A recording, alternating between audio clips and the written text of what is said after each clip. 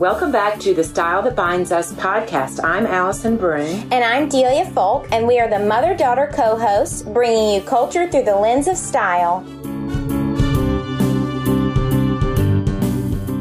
Hey everyone, welcome to the Style That Binds Us. My name is Delia Folk, and this is my mom, Allison Broom. And today we are here with Sarah Flint, who is the founder and creative director of Sarah Flint, Inc. She went to Parsons and FIT and majored in accessories design. She grew up outside of Boston and interned at Cohen's Schooler, Diane von Furstenberg, and before founding her own line. Her shoes have been worn by Meghan Markle, Amal Clooney, Kristen Stewart, Lady Gaga, Charlie Claus, Cindy Crawford. We are all wearing her shoes today, and so many more insanely fabulous women. And Mom has really enjoyed being an ambassador for the brand, so we're going to talk a little bit more about that later. So, Sarah, let's start off by talking about what was your experience like going to both Parsons and FIT? Yeah. So, in the beginning, shoes have always been my passion to start with. I used to try and wear my patent leather tap shoes to school because they were so beautiful. And I lived in a colonial farmhouse in Massachusetts, so you can imagine how my mother felt about tap shoes on the wood floors. Yeah. Was not happy. But I always, loved fashion and started working in retail at a really young age. I went into the only luxury store in my town and said, give me a job. And they were like, hey, you're 14 years old. Come back in a couple years. And ended up starting there, folding sweaters and doing all that kind of stuff. So I loved, everything. Shoes were the passion, but I loved everything about fashion. So when I moved to New York to go to Parsons, I was doing an overall fashion design program. But I pretty much realized soon into it, I wasn't getting to do anything with shoes because they really start, everything with draping and clothing and all that stuff. And I was like, I'm not doing shoes and I want to so badly. So I moved to FIT so that I could do accessory design specifically. Yeah. And then the other part of my background is that after going to Parsons and FIT, the reason I launched Sarah Flint was that I really wanted to make shoes for women that were both comfortable and beautiful. And I thought it was crazy that you could spend, $800 for a pair of shoes, and then at the end of the day, you're dying, your feet hurt so much. It's so crazy. And there's so much emphasis put on, the really virtuosic and crazy and cool designs for the 115 millimeter stiletto heel, but was no emphasis on flats or mid heels. Right. So most of my collection, a lot of my collection is under 100 millimeters. Our best-selling style is a flat, Natalie flat, which is behind me here. And so I wanted to learn about why is it that these shoes, are uncomfortable? Why is no one doing anything about it? So I actually moved to Italy to study alongside factory workers, and learn about the engineering that goes into shoe design. So there's a lot of details in my shoes around comfort, like the ones that I have on are the perfect pump, and it's got arch support and 6 millimeters of padding. And I love that you put the rubber. Yes. Exactly. So the rubber on the bottom, because I used to buy a pair of, of expensive shoes and then spend $30 going to get the rubber put on because it's going to last longer. Absolutely. You're not going to slip. It feels better. I'm sure you tell your clients to do that all the time. And then, the bad thing is you always want to wear them, so... I know, but it's kind of, it's a surprise to some people. What? Yeah. So, especially, people are buying Christian Louboutins with a red sole, and then you're covering the red sole because, that's right. But it gets us right to do. Yeah, no, I'm thrilled about that part. Exactly. So, there's a lot of those comfort details in my shoes, and that's because of my manufacturing background. I'm actually sample sized, so I try everything on in the factory. I walk around in it. We also have, other sample size people here and in Italy that we try and get someone with a wider foot and someone with a more narrow foot, or high arch or low arch, so that we can really try and make something that fits. That's great, because a lot of shoes are known, unless you have a narrow foot, you're not going to get to it. Yeah, exactly. So that's great. Yeah.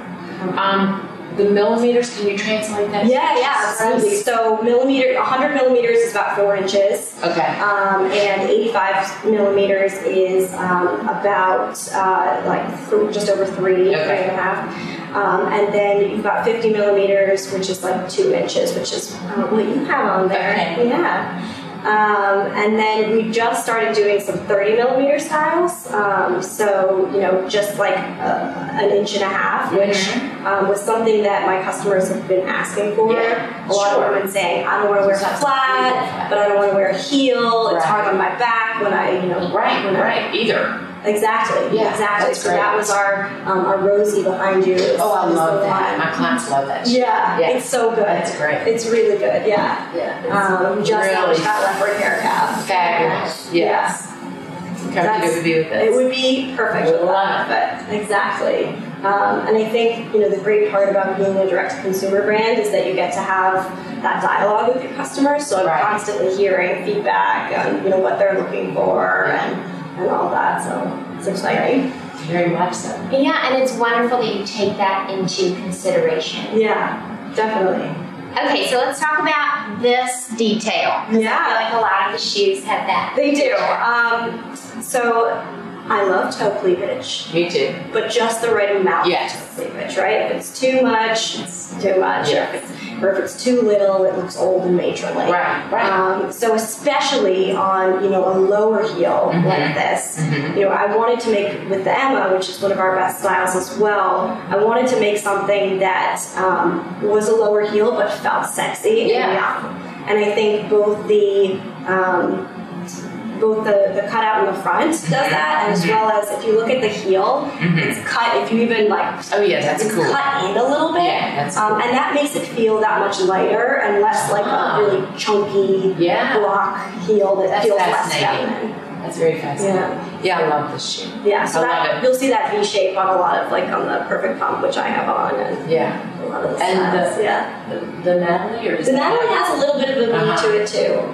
I love the way that looks on. I do too. Someone's foot. I think it's very elongating and And a lot of the shoes, like this shoe, you can wear like I'm wearing it today with a crop jean, or you can wear it with a dress. So it's very functional and comfortable, as well as super chic. Definitely. I wanted to make the kinds of shoes that women didn't have to, first of all, didn't have to walk to work in another pair of shoes. And then toss those in their desk and put a new pair on, but also the kind of shoes that they weren't changing, in between if you were going out for drinks with friends or things like that. Yeah, that's brilliant.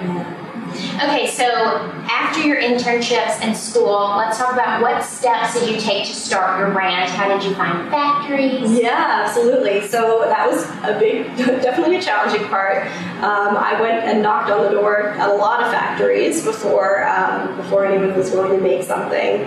I was very determined that I wanted to make shoes in the top luxury factories that the top brands were making them in, because of this idea that I didn't want these to be just comfort shoes. I wanted them to be stylish and have those beautiful lines and elegance and the sort of hand that they have there. So I went to a number of factories. They all said no. I was 25 when I launched the brand. And I was 23 when I started going to factories and trying to get someone to make my shoes. And a 23-year-old woman in Italy is, it's a little hard to get someone to take you seriously. So I got really lucky where one of my teachers had been a pattern maker at one of these factories, and he was able to convince his old boss and say, just, sample the collection for her, take a chance, it's a good, thing to do. And they did, and that was our entrance. But it was definitely challenging, and especially in the first few years, when you don't have the kinds of volume that the other brands they work or do. You get pushed to the back of the production line, and it's harder to get samples and all that kind of stuff. And one of the things he told me early on was like, don't make too many samples, don't do too much development on heels and lasts and stuff. Keep it simple, keep it very narrow in your focus initially, because the factories, that's like a red flag for them, because they've been burned by so many young designers who come in and said, I want to make 100 samples, and then they come back with a production of 100 pairs. And that's for the factories, all the time. they have to interrupt. They don't have sample lines, so they have to interrupt the production line every time they're making a pair of shoes. And obviously factories will run on efficiencies. So that really that loses them a lot of money. So that's interesting. And great advice. exactly. If I had a factory in Italy, though, I would have a sample line. Yeah. Right. Yeah. That's one thing that I would really like to do that because, yeah. Is that in the plan? Someday, I hope. It's really hard to, have factories in Italy as an American because there's just like a lot of legislation around it, both around employee benefits and all that kind of stuff. When you have employees in Italy, you own the employees, basically. They can't be fired. They can't be, it's challenge. There's a lot of, it's not where we are right now. Right. But That's someday, interesting. yeah. Okay, and do you speak Italian? I don't speak Italian. It's so embarrassing. I've been, working there for 6 years now, and I'm terrible at languages. It's never been easy for me. Mm-hmm. Yeah. Do you love to speak Italian? It's so fun. Yeah. I mean, just there's zest for life. Yeah. No, I wish I did. I feel like languages are something you're good at. Right. For sure. Naturally. Yeah. Are you good at languages? Maybe a little bit. Yeah. Medium. It's not like accent comes easily. Yeah. But really the reading and speaking is. Yeah. No, it definitely is. And I understand. Like I speak Shu, so I understand. What they're talking about with different terminology. Sure. Right. But I definitely don't speak it. And it would be very useful. Yes. Okay, so let's talk about the colorways. How do you choose the colors? Do you come out with seasons how many times a year? Yeah, so now that we're direct to consumer, it's we don't really run on a seasonal calendar. It's more buy now, wear now, and then we have like limited edition launches and things. So we have our core colors that we always do, and that I've learned, over the past 5 years of what people really want. Like we have an amazing taupe that we use that people love. It's super It's hard to find. Taupe is so hard to find a great shade. Yeah. I cannot tell you. Yeah, and navy. We sell so much navy. Yeah, navy's great too. Another one that's really good for us. So we have our core colors that we always use. Cognac is a big one for us as well that always sells really well. And our cognac is really beautiful. Yeah, it is gorgeous. The Keta that we use, which is a vegetable tan leather. Yeah. That's the basic thing about vegetable tan leather is that it sort of absorbs its environment around it. So it can get like splotches on it or little scratches, but it actually makes it even more beautiful. It kind of gets a nice patina to it. And then, the seasonal colors are usually around my inspiration. So our materials, I had a Scotland-inspired collection this past fall, and we had a lot of, beautiful tartans and greens and beautiful, rich sort of khakis and browns. My collection this spring that we'll be launching soon is Greece. It's inspired by my trip to Greece. And so we have like a really bright pink that we're launching. That's great. Like, the color of like bougainvillea flowers. Yeah, sure. Been to Greece? Yeah, well, we have bougainvillea in Birmingham too. Oh, in the yeah. south. Yeah. Absolutely. Yeah, it's beautiful. Definitely. So so a lot of times it's sort of around my inspiration as well. Yeah, that's great. Okay, patina, translation. Oh yeah, so a patina is, it basically just means it's a look that comes with age, that has sort of like a weathered but beautiful quality to it. Yes. Yeah. Okay, so walk us through the process of designing a shoe. Yes. So designing a shoe, I usually start with like a sketch, and then it comes. Sometimes it's fast, sometimes it's slow. People are always like, how long does it take you to design things? And the funny thing is that for me, it's like I'll go through a phase of like the first 30 sketches I do, I'll probably hate them all and I'll trash them. But then once I get on a roll, I do like 5, and it's like that actual sketch takes 10 minutes. Yeah, sure. Less than 10 minutes. So, but it's like the thought process of taking you there that is the long part. And then, I go to Italy and I work with the modalista, who is the pattern maker of the shoe, and that's really one of the most important things in a factory is that they have a really good modalista that's artistic and has, an eye for proportion and all of that, because he has to really translate what you've drawn into, a pattern for a shoe. So the modalista does that, and then it comes back to you with a prototype. And the prototype, usually requires a lot of corrections. So you have to sort of I'll either like draw on top of the shoe, sometimes I'm even like clipping off straps and placing them in different areas, or seeing how it fits and all that kind of thing. Then if there's a ton of changes, you'll go to a second prototype, and that will do the same thing again, make minor tweaks hopefully by then. Although there are styles that I've been through many rounds of prototyping. So Perfect Pump, when I was working, this was like a 2-year project because we had to, it was not only, we made it a new last for it, which is the form that a shoe is built on top of, and we wanted to have, we had like the wider toe box and the arch support. The wider toe box was an interesting testing because I wanted to have a wider toe box that fit more people, but I also didn't want it to look like a not elegant, super wide toe box. I get that. So we went through many phases of like what is exactly the right width. Down the road, I would love to be able to offer different widths of styles, but it's just not, from an inventory standpoint, it's just not possible right now. But so something that took a lot of prototyping, and then also getting arch support right and all that kind of thing. But after prototyping, you get a sample, and the sample is in the final materials that you're going to use. That's what you use to photograph. So that's what use in all your photo shoots and everything. And then you sign off on the sample, and it goes to production. You get a top of production sample. So that is the first of their production, to make sure that you can compare it to the sample that you've signed off on, make sure everything's the same. You sign off on that one, and then you at the end you get, before everything's shipped to you, we have like 5 pairs shipped here, or if I'm there, I'll review them there, and just like test everything and make sure everything's good. That's great. It's a lot of steps. It's a lot of steps. Important. Definitely. And how many times a year do you go to Italy? I go to Italy, it's varied over the years depending on the needs at the time, but right now it's like every few months, but I'll be going not next week, but the week after.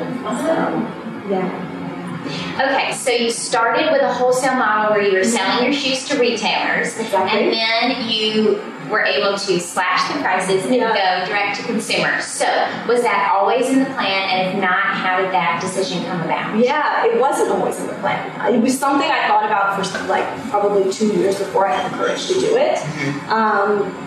I think as I saw the retail landscape changing, and I looked at sort of the way that I was shopping and my friends were shopping, and even like some of my top clients, like when I told one of my clients about the switch, she was wearing, I looked at her and she was wearing, or she said to me, she said, "Oh, you mean like Everlane? I'm wearing an Everlane button down right now." And this is a woman that's got a Chanel handbag, is Cucinelli pants, is Sarah Flint shoes, and then she's got an Everlane button down. I thought, if this woman, is switching to this mode of shopping, this is definitely something that's interesting. And just even the way I shop personally, I shop direct-to-consumer brands, and I shop sale. I don't, I'm an entrepreneur. I'm not at a point in my life where I can buy full price designer goods. We're just talking about, I got this was from a sample sale. So I really wanted to be able to have the shoes available to more people. And an $800 price point is very difficult for that. And we're still a luxury product that's expensive, but most things are around $345, are the ones that are most popular. So it is that much more available, and you get sort of that younger aspirational customer that's like maybe in their first job now, that's getting that pair of shoes that gives them that extra amount of confidence, which was what I always wanted to do anyway, was give people those shoes that gave them confidence, because shoes have always given me such confidence. Oh, absolutely. It's a very powerful feeling. No, it is. You put on a pair of heels and you're like, I look good. I feel good. And so, so we switched, but we didn't change any of our manufacturing. So they're still made, in the top factories. All we did was we stopped giving that margin to wholesalers. So I think it's a great thing for our customers, and they were all super excited about it. I'm super excited about it. Yeah. when I tell my clients, they're thrilled. And then they're always like, I want to reorder. Instead of, it's that one shoe. Yes. They save up for and they keep forever. Exactly. No, absolutely. No, it's so important. But you still know it's a luxury product. Exactly. Yeah. Exactly. And it's maybe like takes the preciousness away a little bit too. Like when you do, if you do like, God forbid, nick that heel, that $800 pair of shoes, it's devastating. Yeah. But $400 is still devastating. But it's great, but it's comfortable. You're going to wear it, and it's going to be your go-to shoes. Exactly. Okay, so direct to consumer is great because you get to save on the margins. Yeah. Let's talk about brand awareness. Yeah. Since you don't have that retailer stamp of approval talking about you, has Instagram helped? Yeah, definitely. Social media is like an enormous part of it. Also because it's how you interact with your customer, right? But we do the typical things that direct to consumer brands do, that are digital marketing. A little bit of advertising. But what we've really found is the most effective is word of mouth. And really getting amazing brand ambassadors who can speak to it. I think, if you think about seeing an ad on Instagram for a pair of shoes versus your best friend telling you about a pair of shoes that she loves and how comfortable and amazing they are, you're so much more likely to buy from that best friend. Sometimes the ads are just annoying. Yeah, right? Sometimes they're unnecessary. Sometimes. And I actually, I've found brands that I love on Instagram. It's targeting me. And actually, I kind of love it because I feel like I can find something new that other people don't have yet. Right.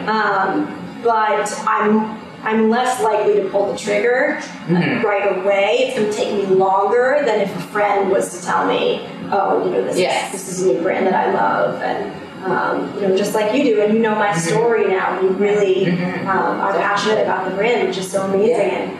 And when you sell to stores, you can only educate. Right. You spend time with the sales associates, and I spent a lot of time with the sales associates. I used to go to Barney's every other week practically. You can only get to so many of them. There's a lot of employees, and there are a lot of shoes. Yeah, there's a lot of shoes. Exactly. Yeah. And there's a lot of story to tell with this brand. So. Right. Yeah. That's very much why we were here. Yeah. Okay, so let's talk about, are there Sarah Flint stores or pop-ups in the future? Definitely in the future. I would love to start opening pop-up shops in stores. Right now we're growing so quickly online, so we're focused on continuing on that momentum, but probably in 2020 we'll start with some pop-up shops. Yeah. Okay, Bibi, do you have any questions? I do. So one thing I wanted to tell you is I really enjoyed being an ambassador for the brand. I only recommend things to people that I wear myself and that I really believe in, that are solving a problem that they have. And that's one of those things that it's like, I don't want to be in an ugly shoe, but I'm tired of being uncomfortable. And a lot of people are executives. Or, for example, you have some very high-profile women that have worn your shoes. Meghan Markle, Amal Cloony. I think I read somewhere she has like every color of a certain shoe that you own, and other women that we really admire that are doing important things. They're women of substance. And when you are someone like Amal, or obviously Meghan, Duchess of Sussex, I think is the correct title. You have to be on your feet all day. And that's the last thing you need to be thinking about. But you also have to be super chic because people are looking at you. So it's the perfect shoe for everyone. The only issue I ever run into is something is sold out. Yes. Because of that. I mean, like you said, it's almost like you've been flying by the seat of your pants. Yes. Most people, when they go direct to consumer, it's hard to find the audience. But when a high-profile person wears your shoe like that and then keeps wearing it during an entire trip, and the focus is all about that, it's just amazing how you all have to, you're struggling to keep up. And I was wondering how y'all are dealing with it. It's a great problem, but it is an issue that y'all probably didn't know you were going to have to deal with in the beginning. It's the issue that everybody wishes for. Right. But we've added a lot of factories. And that's what I'll be doing next week, is going to visit some new factories.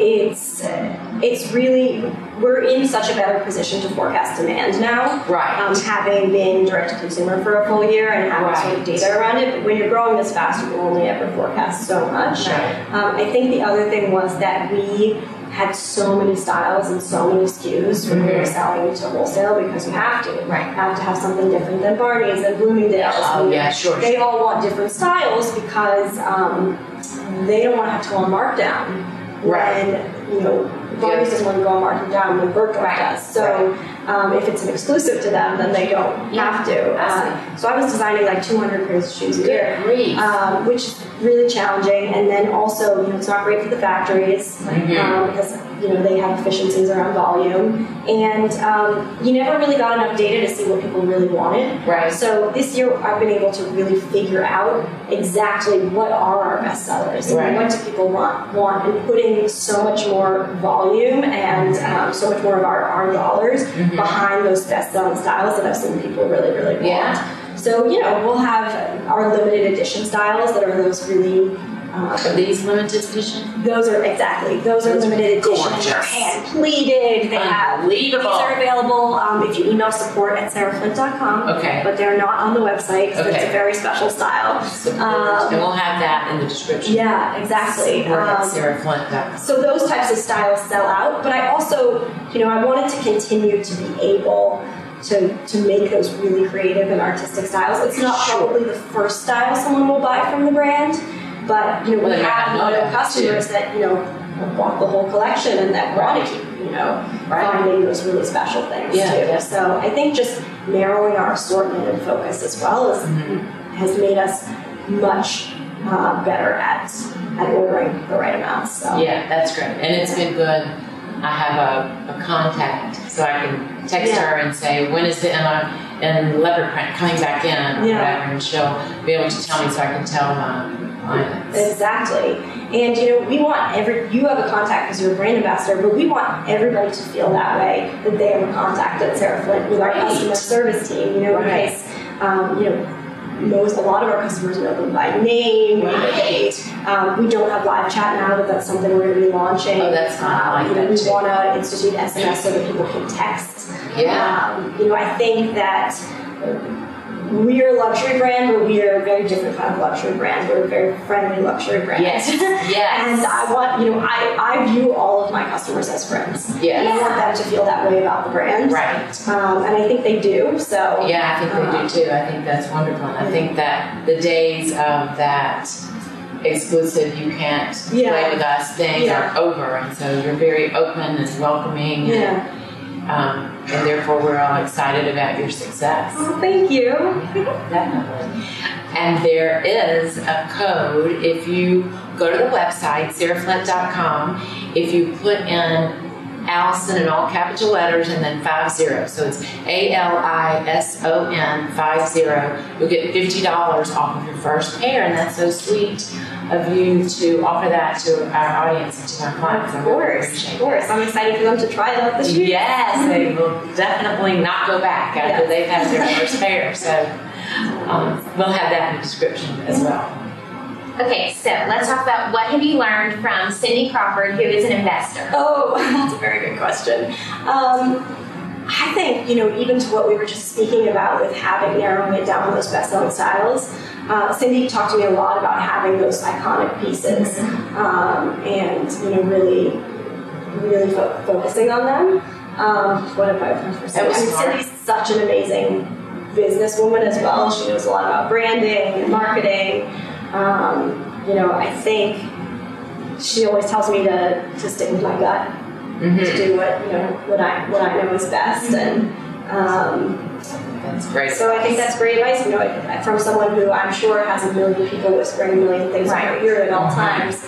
She really focuses on what she knows is right, and that's really great advice to live by. I think that's great advice for every person, especially every woman. For some reason, I think women have a really strong instincts, but sometimes they don't trust them. Absolutely. And so it's really important to trust yourself and make those decisions based on if someone is saying, don't do this. I mean, in your head. If you're someone's saying to do it, and you're thinking, I don't know. No, it's funny. We do. I feel like so many people I've talked to, and so many young entrepreneurs as well, because I'm trying to surround myself with other people doing similar things, have said that it's so hard, especially coming to it as a young female entrepreneur, when you have other people giving you advice that are maybe older or more experienced, or been to business school, or things like that. To trust your instincts, but it's so important because your instincts have gotten you this far, and ultimately it's your brand. So. Yeah, it's as simple as a woman going into a store, and I hear this so much. I don't know why I bought this. Oh yes, they talked me into it. I knew I shouldn't get it. I'm like, listen to yourself in the future. Don't do it anymore. Yeah, don't do it anymore. You don't think you're going to wear it. Decide. Done. You're not going to wear it. And tell me too if I pick something out. Yeah. If I pick out a shoe of Sarah's and you say that's really too high of a heel for me. Wait, let's investigate something. Exactly. And that's a relationship building too. I think we have started a saying around here that's what would you do for your sister? Oh, that's nice. If it was your sister, would you tell her if something didn't look good? Right. Probably. Yeah. If it's your sister and her shoes got lost by FedEx and she has a wedding, that weekend that she was wearing them to, wouldn't you pay for overnight shipping to get them to her? Right. Okay, that's great. That's a great way to look at things. Okay, so what challenges do you face as an entrepreneur? Challenges. I think, with growth comes challenge. Scaling the team, scaling production. I think people is always the hardest thing, right? Team is always the hardest. Finding the right people, finding them fast enough when you are going through growing periods. Have you ever felt that because you were young and you were a woman, that maybe some people didn't take you seriously or just wanted to give you advice? Yes, in the beginning, definitely.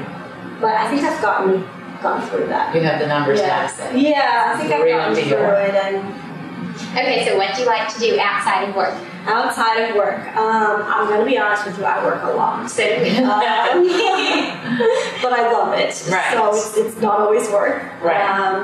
And I like eating a lot. Yes. I love going to restaurants. Me too. I love traveling. Yeah. Traveling is my favorite thing ever. And then I'm extremely close with my family. So I spend, a lot of time doing things. My best friends are my cousins. I have cousins in the city. That's great. I'm friends with my second cousins. Everyone around here jokes about Sarah's army of cousins. Oh, how cute! That's so cute. But spending time with family, eating, traveling, those are pretty much. And a lot of those you get to do with work. Yes, exactly.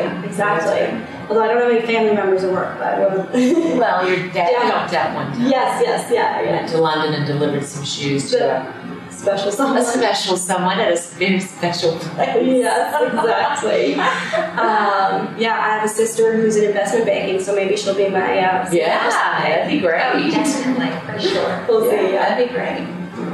Okay, so let's talk about you get in the stores of your dreams. Yep. Barney's, Bloomingdale's.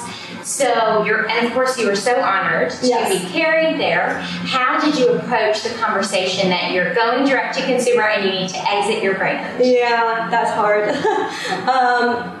I think everyone had been such great partners, so we were sad to say goodbye, but I think that people, were excited for us ultimately, and we haven't necessarily closed the door forever. Right. There are a lot of stores like that are learning or that are experimenting with ways to work with direct-to-consumer brands. I think if you look at Nordstrom is one of the ones that's really leading the way with what they're doing. They've done all kinds of pop-ups with a bunch of different direct-to-consumer brands, or you can have a shop-in-shop, which is basically where you pay rent within the store. And that's certainly something we would consider in the future.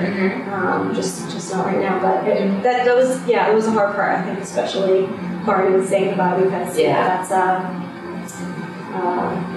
such an honor. Yeah, and it was my first big department store. Yeah, you were so young. Yeah. Whenever people talk about you in the store, they say, she's so young. And she's got this line. And Yeah. Wonderful stuff.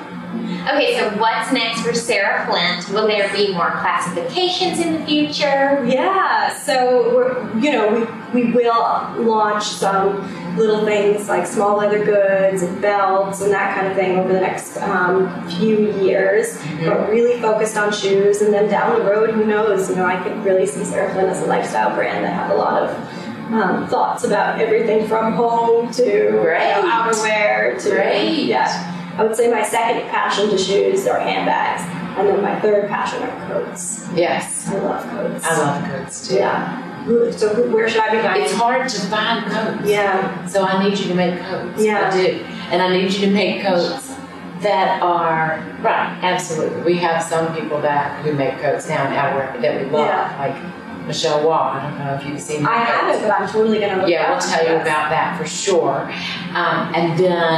But a lot of people don't have the coats that you would wear in February and March. You're tired of your dark winter coats, but it's still chilly, but you want something sort of fresh in a pastel wool or something. So definitely. We'll have that conversation. Okay, good. Well, you're going to do some personal shopping for me. We'll do trade. Yeah, that'd be great. Thank you all so much for joining us today on The Style That Binds Us. Delia and I really are honored, and we love this girl. And we hope that you look into the website, Sarah Flint. And as we said, if it is a style that you like that seems to be sold out in your size, just keep checking back. You can direct message me. We have a wait list, actually, so you can get on the wait list. Yeah. And remember to put in the code Allison50 to get your $50 off your first pair. So thanks again for joining us. Don't forget to subscribe, like, make comments, all of those good things. We'll see you next time. Bye-bye. Bye. Thank you for listening to the Style That Binds Us podcast. We hope you enjoyed this episode. We would love it if you would go to your favorite podcast app and subscribe. The best way for us to know your thoughts is if you rate and review the Style That Binds Us podcast. This will give us the opportunity to know what you'd like to see from us in the future. Follow along on our adventures on social media at The Style That Binds Us, at Allison Brune, at Delia Folk are our handles. Until next time.